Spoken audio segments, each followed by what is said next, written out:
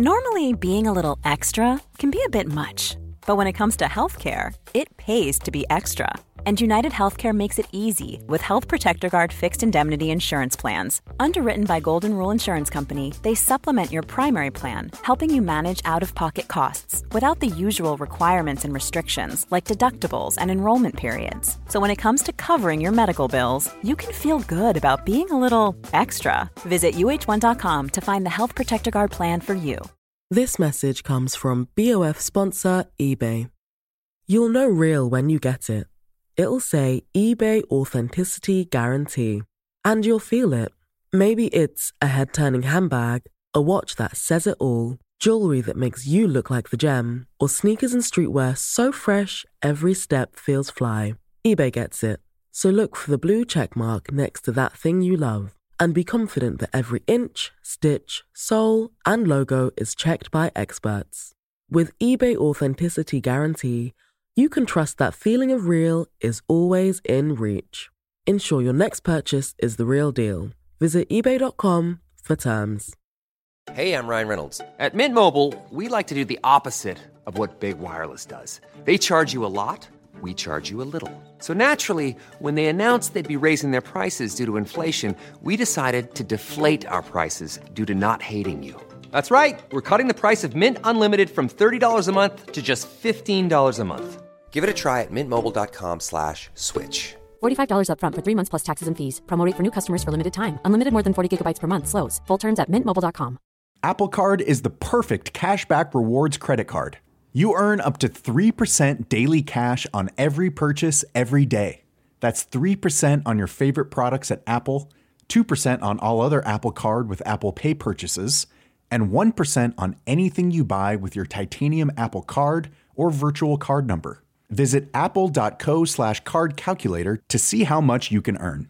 Apple Card issued by Goldman Sachs Bank USA, Salt Lake City branch, subject to credit approval, terms apply.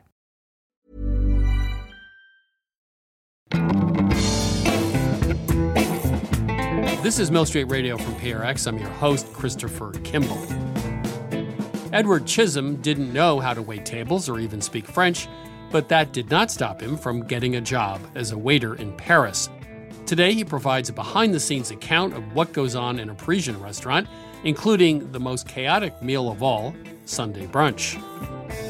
It's a little bit like a storm brewing in the Atlantic. You know, it starts slowly with the orders firing down through the computers into the depths of the restaurant, and then slowly it builds and builds and builds and builds, and then eventually spills out of that swinging door and into the restaurant. I mean, it was never, ever a relaxing day, a Sunday. But before the Parisian bistro, we're heading to the streets of Bangalore, India. Here, you might find a vendor selling a mysterious snack known as Bhuchakra Gade, or Ramkand Mool. What is your name? My name is Shyam Sundar Yadav. How did you get the idea of selling Kandamool? When I came to Bangalore, my mentor told me about this snack. He said if you are interested in selling it, you can do it. Then I started buying the stock, and I've been vending it ever since. What do you know about Kandamool? It's a root. It cools the body heat, prevents pimples, clears out kidney stones. This root is extracted once every 15 to 20 years. The supplier says he gets it from Andhra Pradesh, but where exactly in Andhra Pradesh, I don't know. Journalist Barka Kumari spoke with Shyam as part of her investigation into the true identity of this snack. Even though it's sold all across India, it seems that no one knows exactly what it is, where it comes from, or why vendors are so secretive about its origins. Right now, Barka joins us to share more from her investigation. Barka, welcome to Mill Street. Thank you so much, Chris. So, we're talking about street vendors and a very particular snack that they serve. Now, where were you when you first saw it? I was in my city, which is Bangalore, in the southern state of Karnataka. I had just learned driving and I was practicing how to drive on the roads when my partner, who was sitting next to me, he yelled and said, "Stop." And he just jumped out of the car. And then I saw there was this huge trunk that this vendor was preparing to cut into slices and give it to us. And he tells me, it's a root. So before we get into the mystery here, let's just describe it. It's like 3 or 4 feet tall. It was huge. It was like 1.5 feet in diameter, maybe. It was white fleshed, and they use sort of a curved like machete to cut off thin slices. I mean, it's like, could this really be an in-ground root that's that large? I mean, it's huge. The thing's huge. I agree with you, and that is exactly why I was skeptical. So this guy tells me, the vendor tells me, that, it comes from a climber, a vine. And I'm saying that, the basic science I know makes me disbelieve that this can be a root and this can be so huge for a climber. Well, trees, I mean, the thing that struck me is trees don't have roots that look like this, right? I mean, they don't go deep into the ground straight down. So, first of all, I assume you bought some and tasted it. What did it taste like? Yes, of course. It takes on the taste of any seasoning you add to it. So the one that I had salty and chili powder seasoning.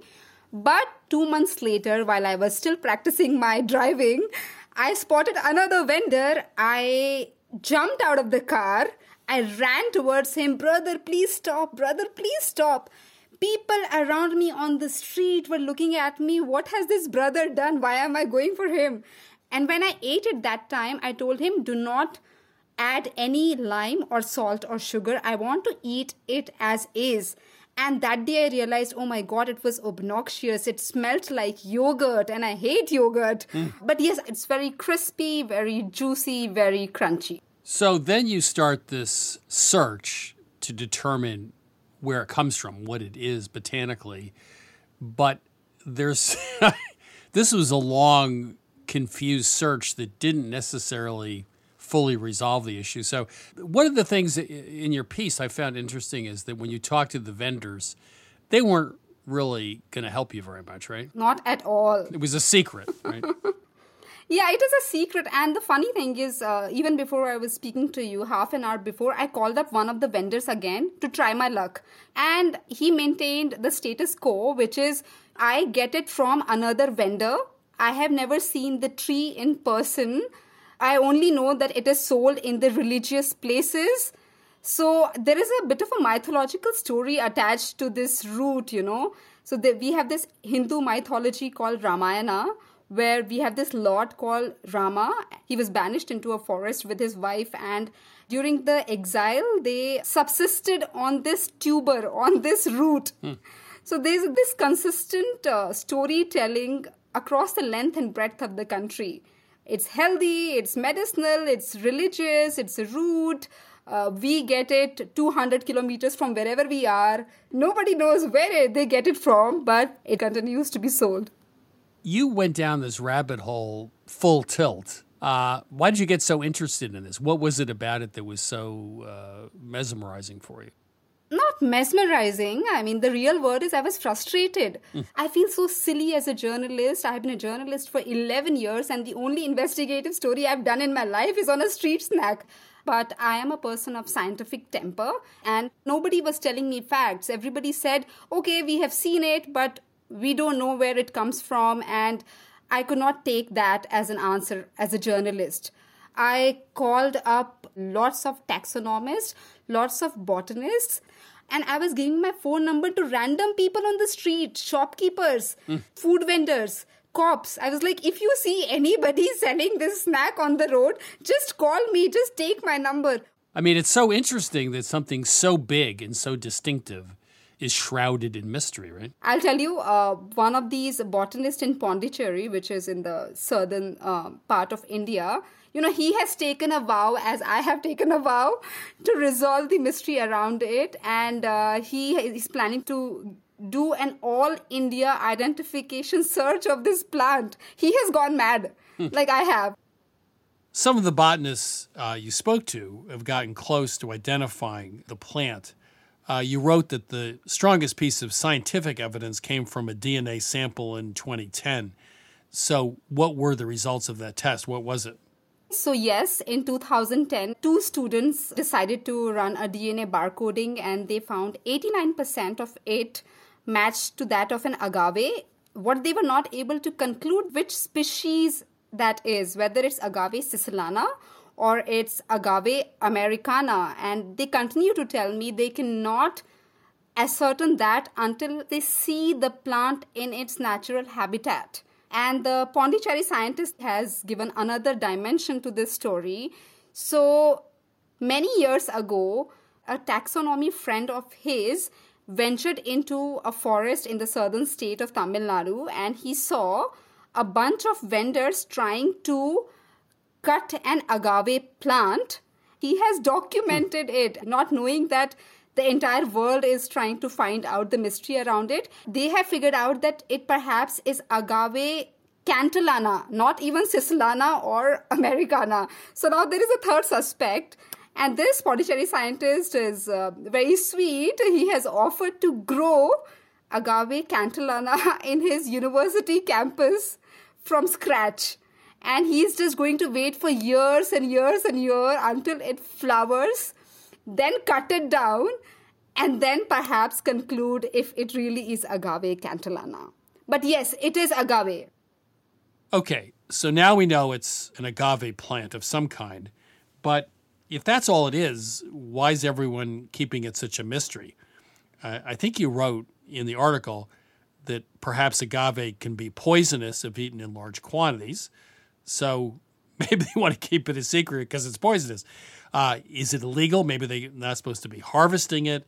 Is there something else going on here? They constantly kept on telling me that they're sourcing this plant from deep inside the forest.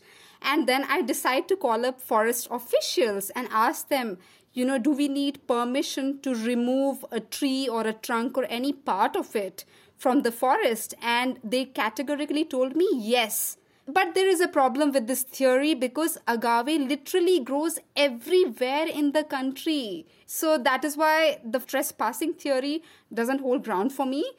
The second thing, why they were so secretive, I think they know deep down that yes, eating it in large quantities could be poisonous. Third thing is, I feel by maintaining the secrecy around it, they create this magic and aura around this plant. Things related to mythology need not be answered. So it helps to create and keep this mystery going around it. Barkha, it's really been a pleasure. The mystery, I think, is nearly solved, and thank you so much. Thank you so much, Chris. That was journalist Barkha Kumari. Her article for Gastro Obscura is the mysterious street snack that has baffled botanists for decades. Earlier, we heard from vendor Sham Sundar Yadev with translation from Sean Jane. If you have a lead on the identity of Bhuchakra Gade or another culinary mystery you want us to solve, we want to hear from you. Please call our tip line 617-249-3167. That's 617-249-3167. You're listening to Milk Street Radio. Up next, we'll look at Paris through the eyes of a waiter. That's right after the break.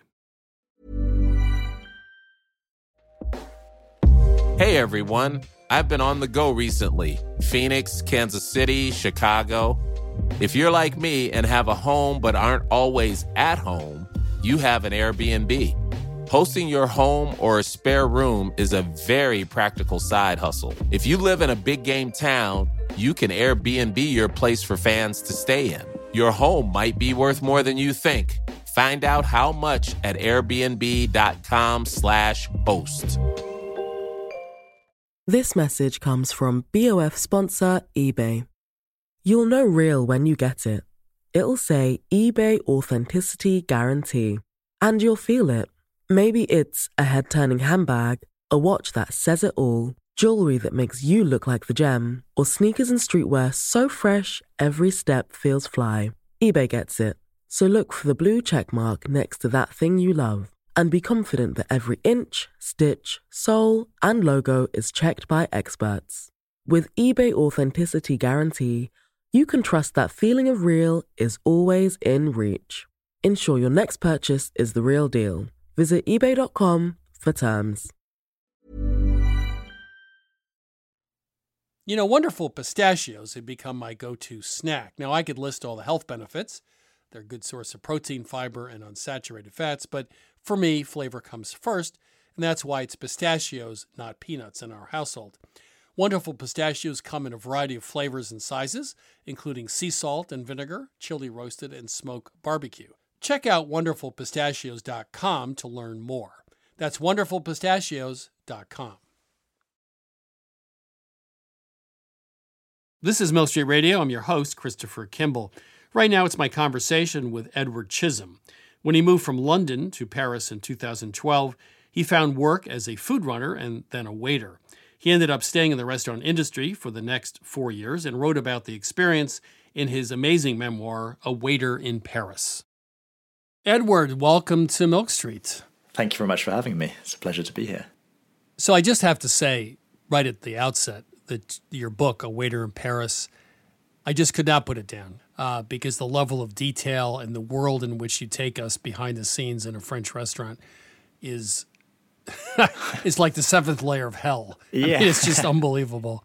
Yeah, well, I mean, thank you so much. It's very kind of you. But yeah, it's funny. The description of hell, I guess, is quite useful because I started to see actually the world behind the scenes as more of a purgatory. Actually, the world of waiters is a bit of a purgatory. You moved to Paris with your girlfriend. You don't have a job.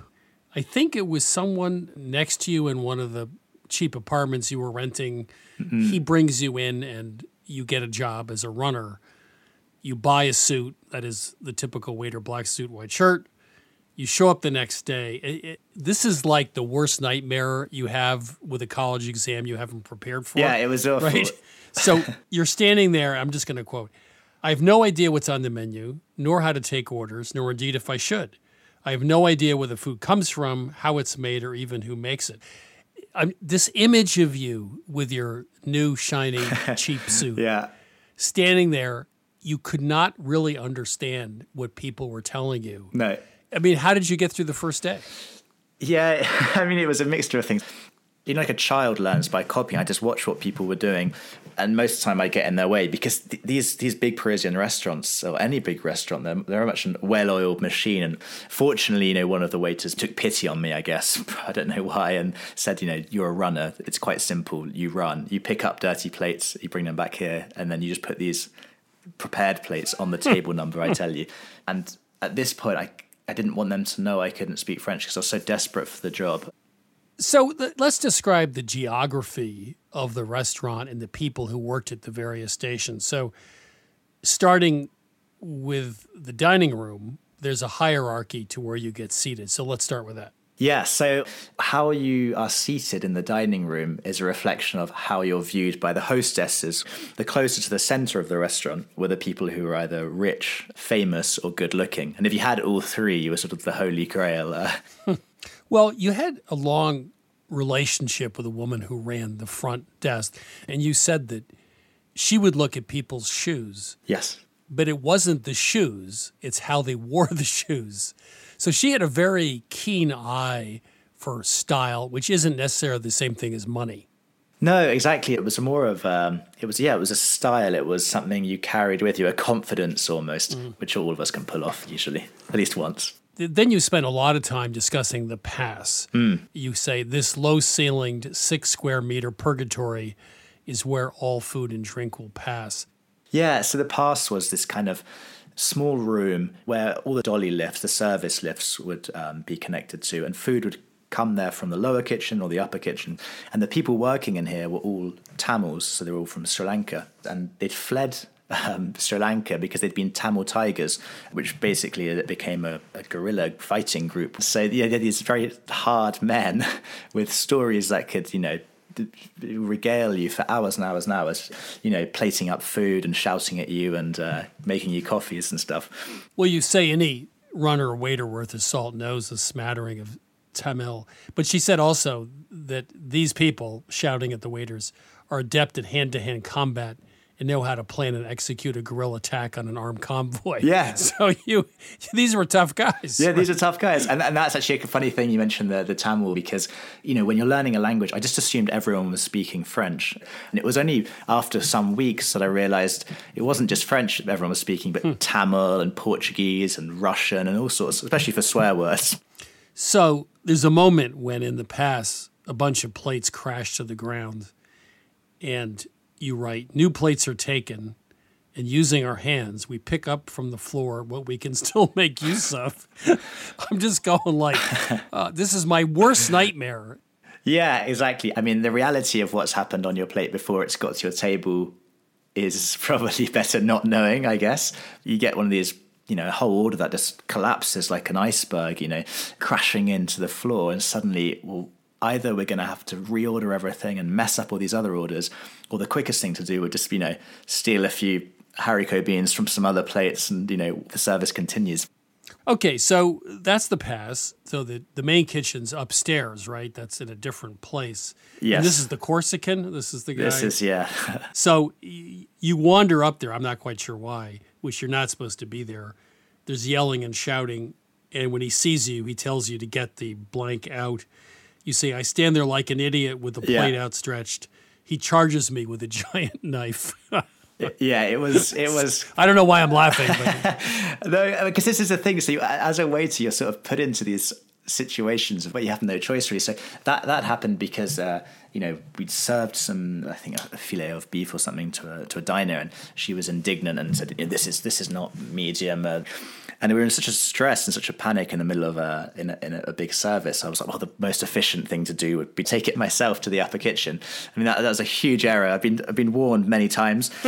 I think I describe it in the book as a sort of forgery in a Roman outpost or something. It was just like, this man screaming into a little interphone and people are whacking pieces of meat and the knives and stuff. It's quite impressive. And then obviously the last thing he wants is some little English guy coming in with a broken French saying that he hasn't cooked something correctly, and he did lose it. I mean, he held the knife very close to my face, but I never went back into the upper kitchen again, suffice to say.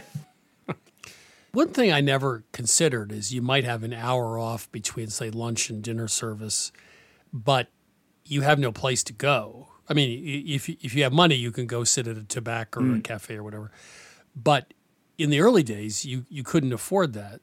So it was all about finding the best public restroom and the best hotel. Yeah, it was. In summer, it's not so much of a problem because you can lie down in the park or sit on a bench. But in winter, I didn't know what to do. I just had nowhere to go. I couldn't sit in, restaurants and stuff. And so, the best thing I found was to find the 5-star hotels and then stroll through the lobby with purpose. Ideally, if I could pick up one of the international papers, because they wouldn't assume a waiter would be reading the Financial Times or something. I'd tuck that under my arm and make a beeline for the toilets, in the depths of the hotel. And they would be the cleanest place in Paris. Warm, marble, lots of expensive soaps and all these kind of things. And I just used the newspaper as a sort of pillow and sleep for half an hour or something. Sunday service, or as we call it, brunch here. You say it's not restaurant work, it's attrition, it's a storm. So why was Sunday service so hard? You just had to serve hundreds of covers quickly? Yeah, it's the thing where everybody in the city wakes up with the idea of going for brunch or Sunday lunch, and they think they're the only person with this idea. And it's so compressed. It's so many people in such a period of time, and it's a little bit like a storm brewing in the Atlantic before it hits the seaboard. It starts slowly with the orders firing down through the computers into the depths of the restaurant, and then slowly it builds and builds and builds and builds, and then eventually spills out of that swinging door and into the restaurant. I mean, it was never, ever a relaxing day, a Sunday. Did you get good? You probably did at reading people. Yeah, I mean, it's a wonderful profession for people watching. You're on the shoulders of people, essentially, whilst they're having quite intimate or private conversations. Dining out is kind of a ceremony, and you're part of that. You're sort of the priest of the ceremony, if you will. So you want to make sure you go unnoticed, except when they want. So what is it like being unseen, but you can hear everything that's going on?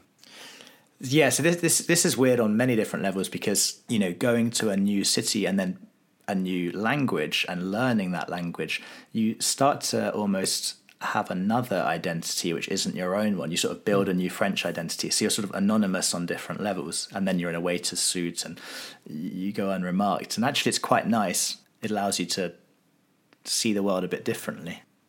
This thing about being a waiter or runner, you have this black suit. You talk about you can recognize a waiter on the street.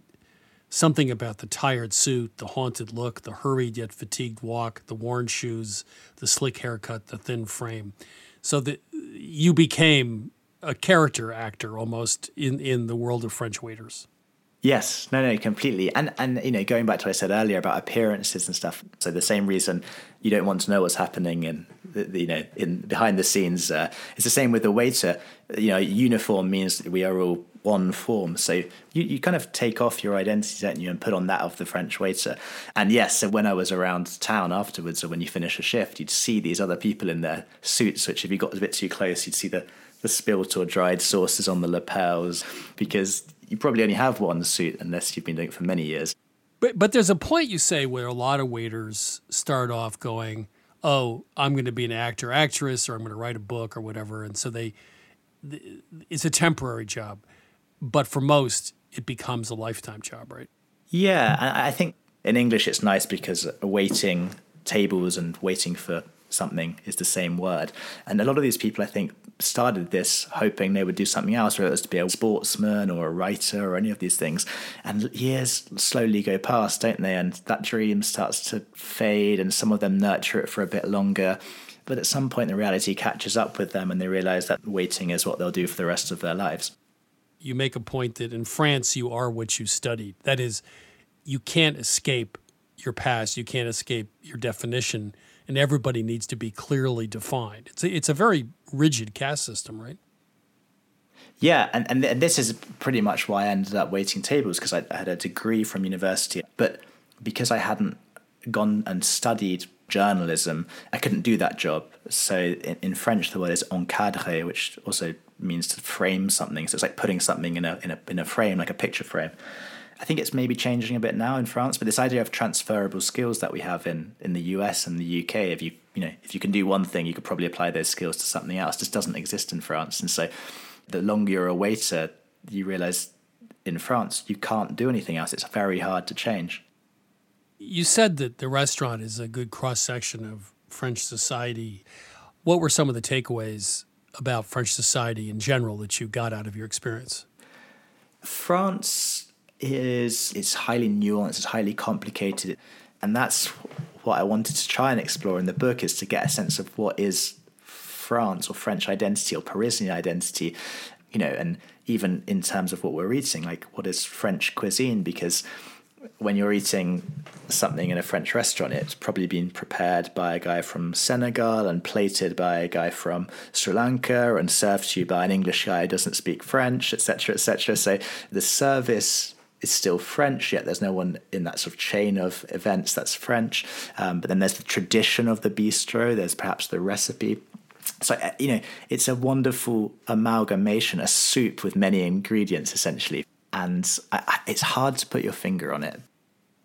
Edward, thank you. A Waiter in Paris, my favorite read of the year. And thanks so much for being here on Milk Street. Thank you for having me. It's been a pleasure. That was Edward Chisholm. His book is A Waiter in Paris, Adventures in the Dark Heart of the City. All of us have a fascination with behind-the-scenes tell-alls, whether it's Hollywood, Broadway, or a Parisian restaurant. We suspend our disbelief, but we're still hungry to know how the trick was done. The most compelling narratives are when the worst case is confirmed by first-hand experience. The food spilled on the floor is scraped onto fresh plates and served. The bathroom in the prep kitchen has no place to wash your hands. The greeter in the front of the house seats guests based on a private ranking system. So if you get the table near the kitchen, you probably deserve it.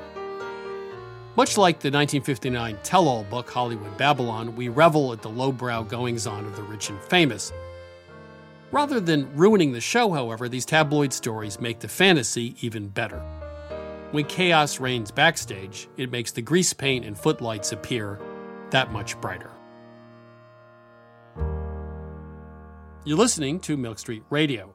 Now it's time to check in with J.M. Hirsch about this week's recipe, Moroccan beef, tomato, and chickpea stew. J.M., how are you? I'm doing great. I've been to Morocco a few times over the years, and there are sort of the classic tagines and pastilla and those sorts of things. But harira is actually one of the most common dishes there, but one that I don't think people know much about. What is harira? And when you were there, How did you learn to make it? Yeah, I was really, really thrilled by this recipe because at its heart, it's a beef stew. It's a tomato beef chickpea stew. And it has a lot of those familiar notes, but also it just puts it outside of familiar in a wonderful and kind of exciting sort of way. So I was in the Medina of Fez, which, as you know, is this labyrinth of some 10,000 shops and stalls. It's very easy to get lost in, by the way. I did it multiple times. And one type of stall is a soup stall, and they are open from morning until night. And in the morning, they serve basara, which is a creamy, pureed fava bean soup, iterations of which you see across that region.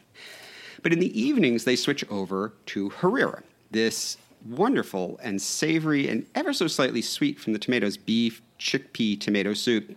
Often has some spice to it, usually from harissa or chilies. And I encountered this one stall run by this guy, Adil Borachdi, and he works with his mother, who spends all day making the soup, and then he carts it to his stall, 3 huge stainless steel tankards of it, every evening and sells it. And he just, he owns the corner of the Medina. He is the Cheers of the Fez Medina. Everybody comes, he knows their names, they sit down, they have a bowl of soup, a hunk of bread, a piece of honey cake, and it's just this wonderful ambiance. So I ate it. It was delicious. It was so wonderful. And I begged him to take me to his mother's house so that she could teach us the recipe.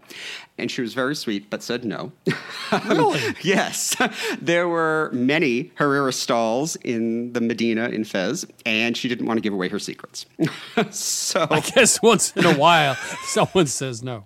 And this was one of those times. So I found another home cook, Huda Mehdi, who makes her own harira, and she did welcome me in and offered to teach me her recipe. As often as she makes it with beef, she does it with chicken or lamb. She made it with beef for me that day.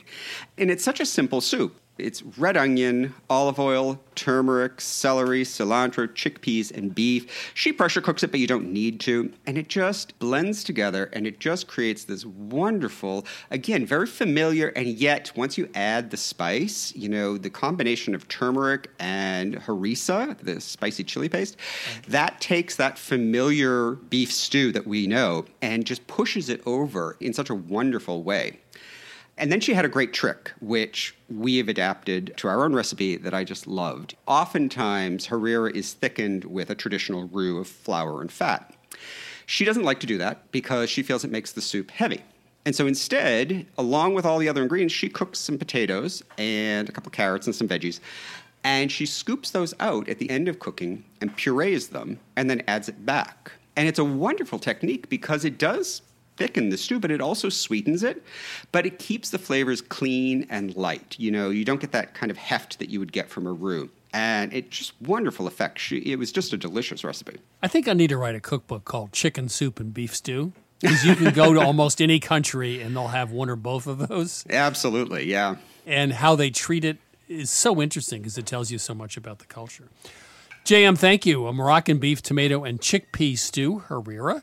Very similar in many ways to what we have done here in North America, but so much more interesting. Thank you. Thank you. You can find this recipe for Moroccan beef, tomato, and chickpea stew at milkstreetradio.com. This is Milk Street Radio. Coming up, Adam Gopnik gets in a pickle. That's up in just a moment.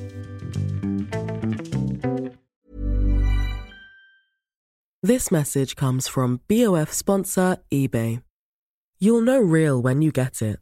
It'll say eBay Authenticity Guarantee. And you'll feel it.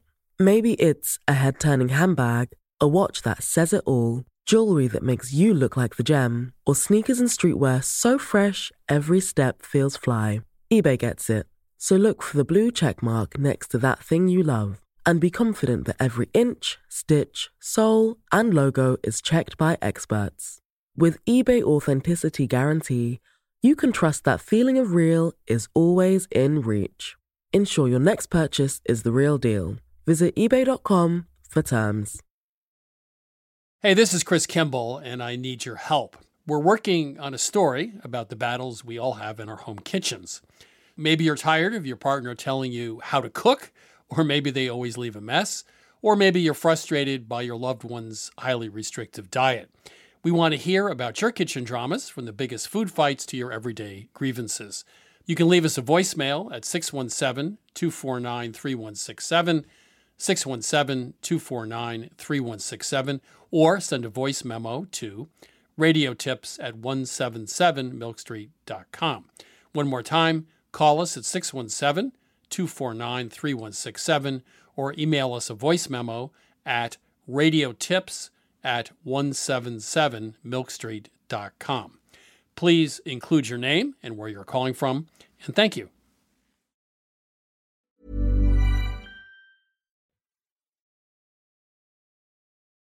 I'm Christopher Kimball, and you're listening to Milk Street Radio. Now it's time to answer your cooking questions with my co-host, Sarah Moulton. Sarah is, of course, the star of Sarah's Weeknight Meals on public television, also author of Home Cooking 101. Sarah, before we take a call, I have a question. You know, a lot of families around the holidays have a breakfast thing, especially on something like Christmas.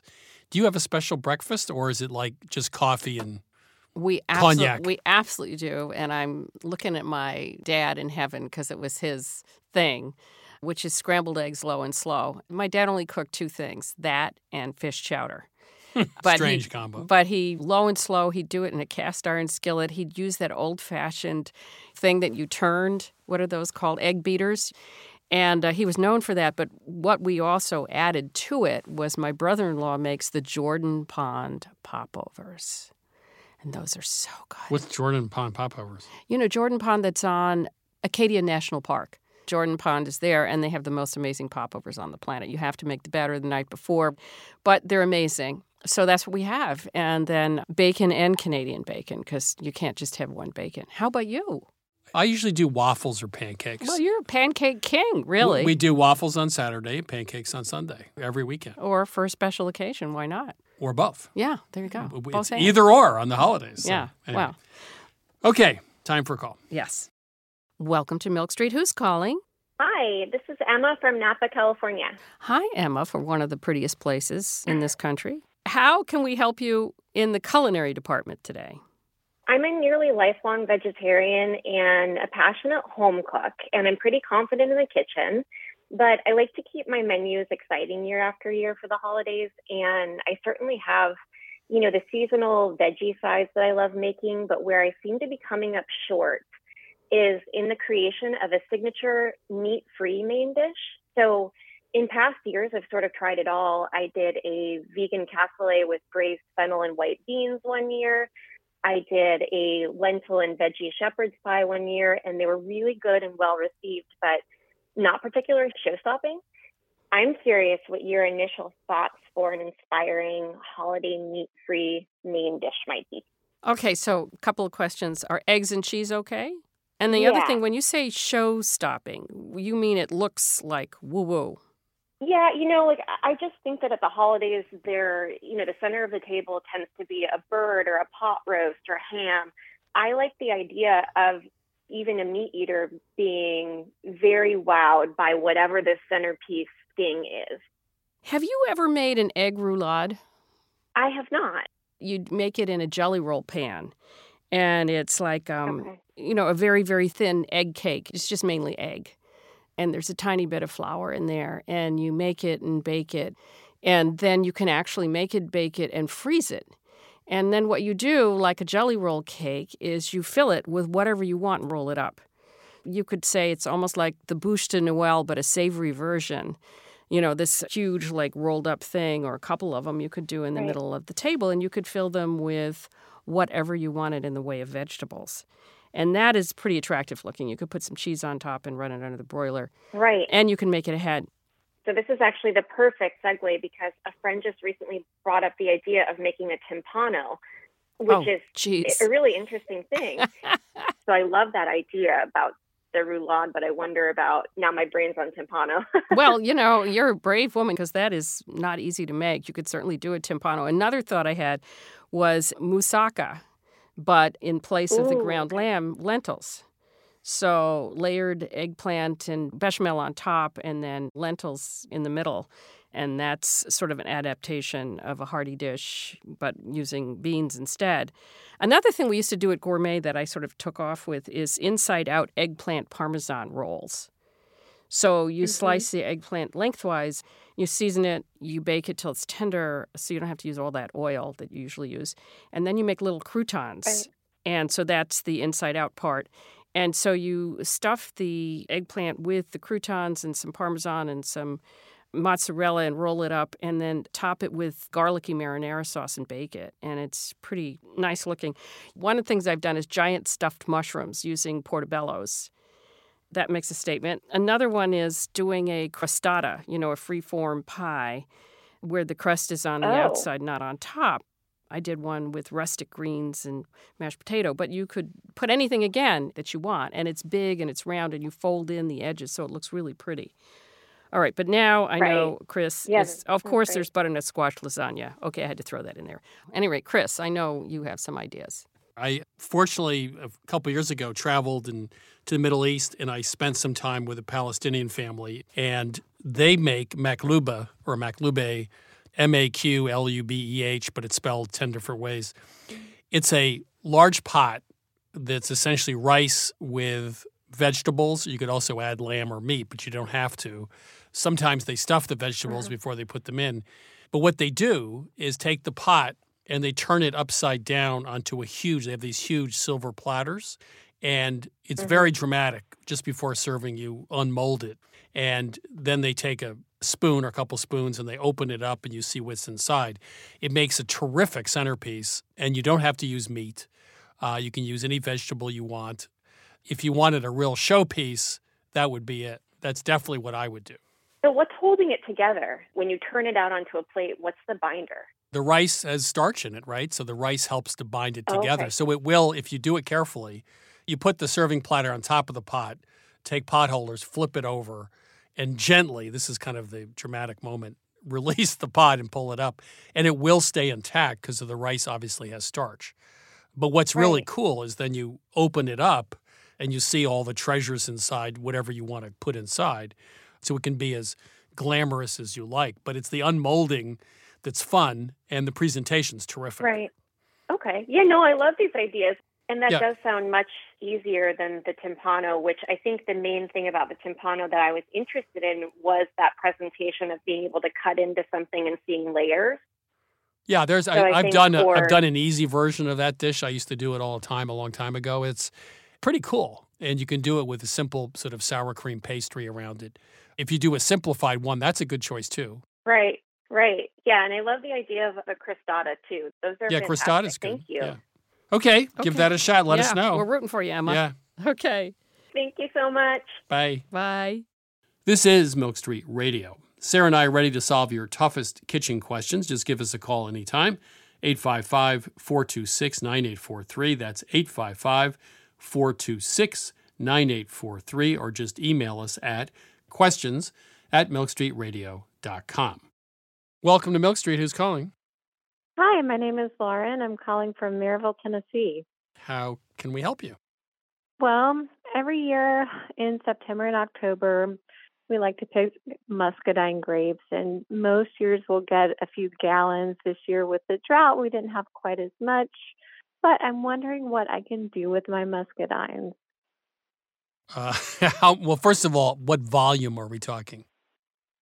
I have about a half a gallon, and just to give you an idea of some things that I've tried in the past, I have juice. So I've made some different drinks like shrubs or cocktails with the juice. I've made sorbet. I've made ice cream. My mother-in-law has made jam. We have a friend who has made wine. So we've tried a lot of different things in the past, and I'm just looking for a new idea. I was kind of thinking vinegar. Yes, you can make vinegar. The easiest way to make vinegar is to start with vinegar and then use like a Bragg's unfiltered vinegar, cider vinegar, and then wine. I did that myself, and you just keep adding wine to it and to the crock, and you make vinegar after a couple of months. I think if you're using a fruit to start, you're going to need to add alcohol to it. So it's not just vinegar. Mm-hmm. You need water, some sugar, and some grain alcohol to it, but you could certainly do that. But the problem with that is you're not going to use up a lot of the grapes. You might use a few cups of them. I mean, how much vinegar can you use? So it would be something you could do, but it's also easier just to take wine and Bragg's cider vinegar and throw those together. Jelly, I assume that's the sort of obvious thing. My mother-in-law typically does jelly. Yeah, but then again, how much jelly can you make? Yeah. Sarah, anything else? Yeah, I was thinking, I'm always thinking about how can you reduce it in volume and get it into the freezer. And you already said you use it in shrubs, which means that you juice it.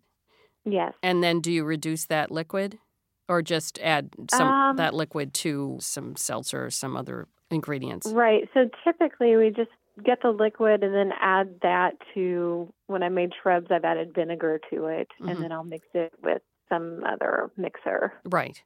By the way, we should mention that muscadine is how you pronounce it.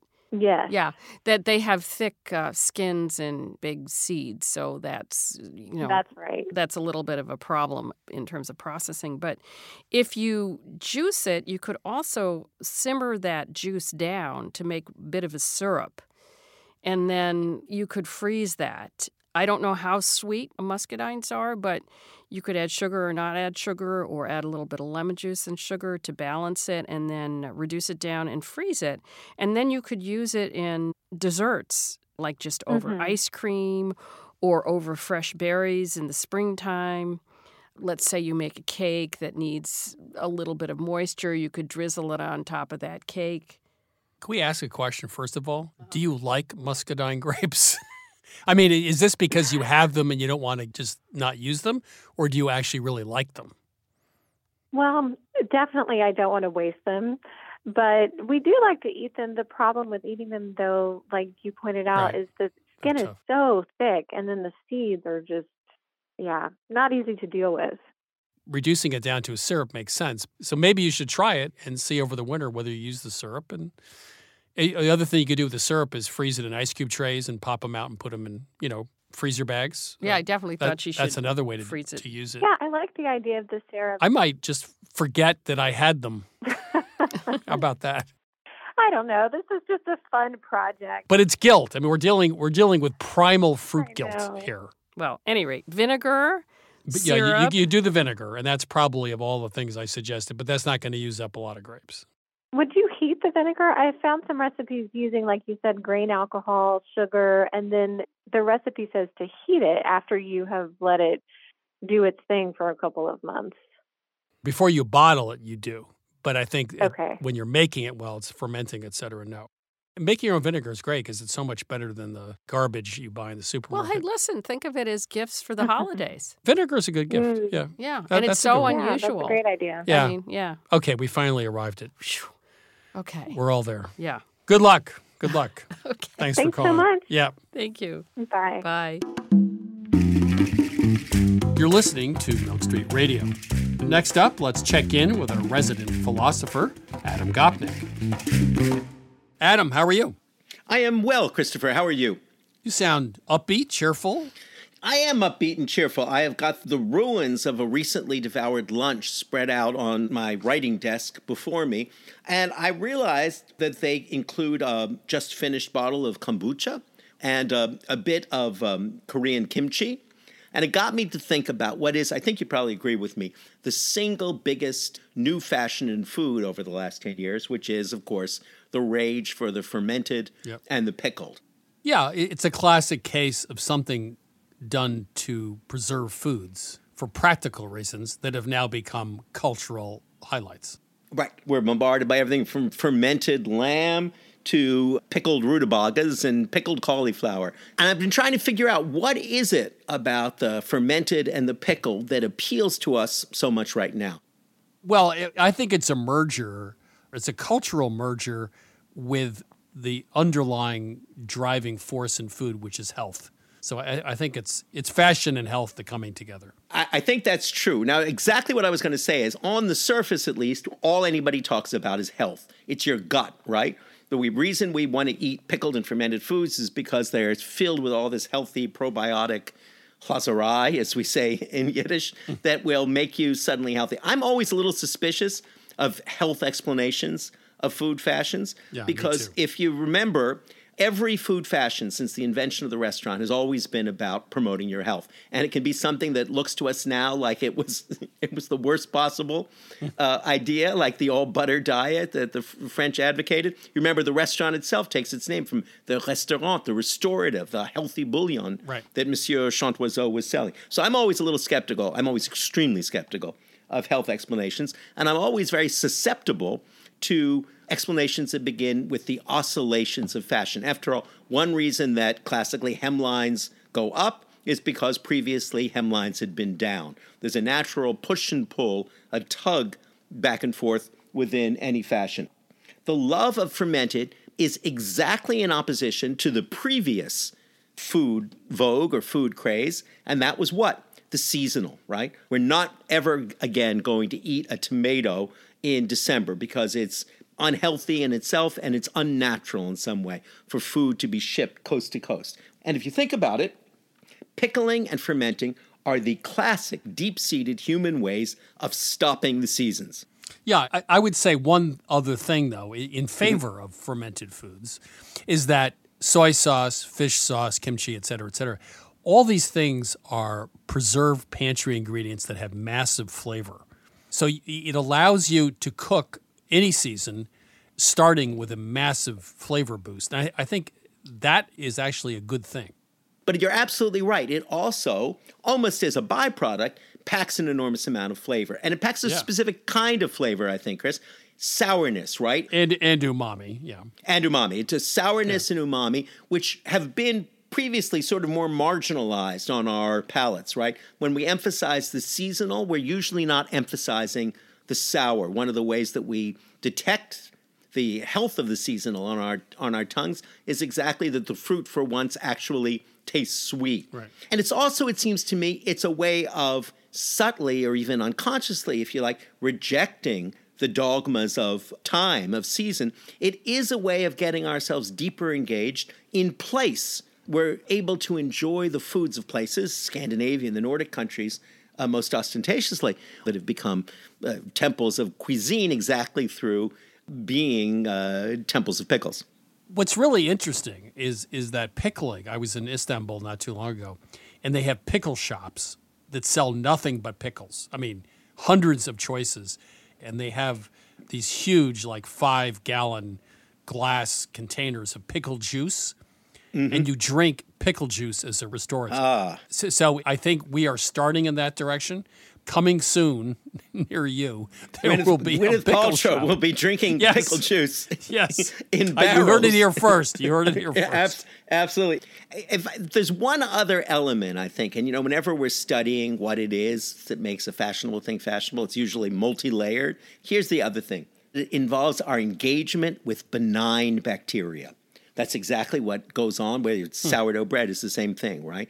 We live in a globe on a planet right now that is in a state of constant panic about microbes of all kinds, right? We live within panic about viruses, and recognizing that the world of the microbe includes all of this benign bacteria that we literally, Chris, can't wash off our hands, that has some deep organic mystery about it that touches the edge of mysticism.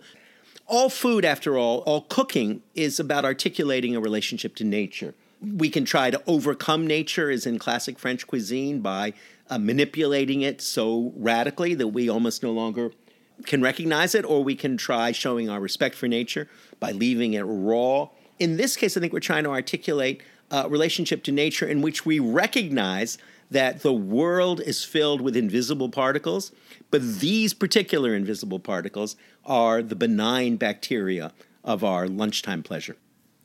It's so interesting that you take something as simple as pickle and find a deep philosophical river in it. And I will just end with a notion that maybe people like pickles because it's flavor in a jar. It's convenient. Maybe that's why. Let me end then with a story that's ethnic but true. At Schwartz's Delicatessen in Montreal, there's a famous thing when the lady said to the waiter, "Don't you have any vegetables here?" And the waiter said, "What? By you, a pickle isn't a vegetable, lady?" Adam, thank you very much. That was an ode to a pickle. It was indeed, and a pickle is ode.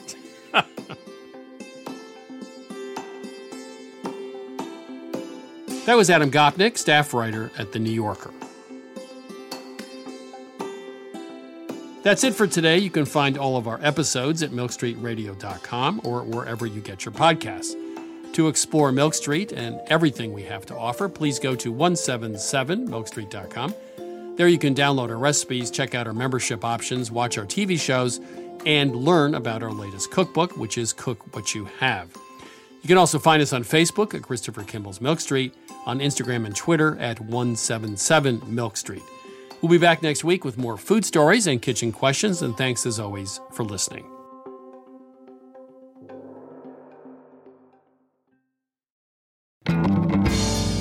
Christopher Kimball's Milk Street Radio is produced by Milk Street in association with GBH. Co-founder Melissa Baldino. Executive producer Annie Sensabaugh. Senior editor Melissa Allison. Producer Sarah Clapp. Assistant producer Caroline Davis, with production help from Debbie Paddock. Additional editing by Sydney Lewis. Audio mixing by Jay Allison at Atlantic Public Media in Woods Hole, Massachusetts. Theme music by Chubop Crew. Additional music by George Brindle Egloff. Christopher Kimball's Milk Street Radio is distributed by PRX.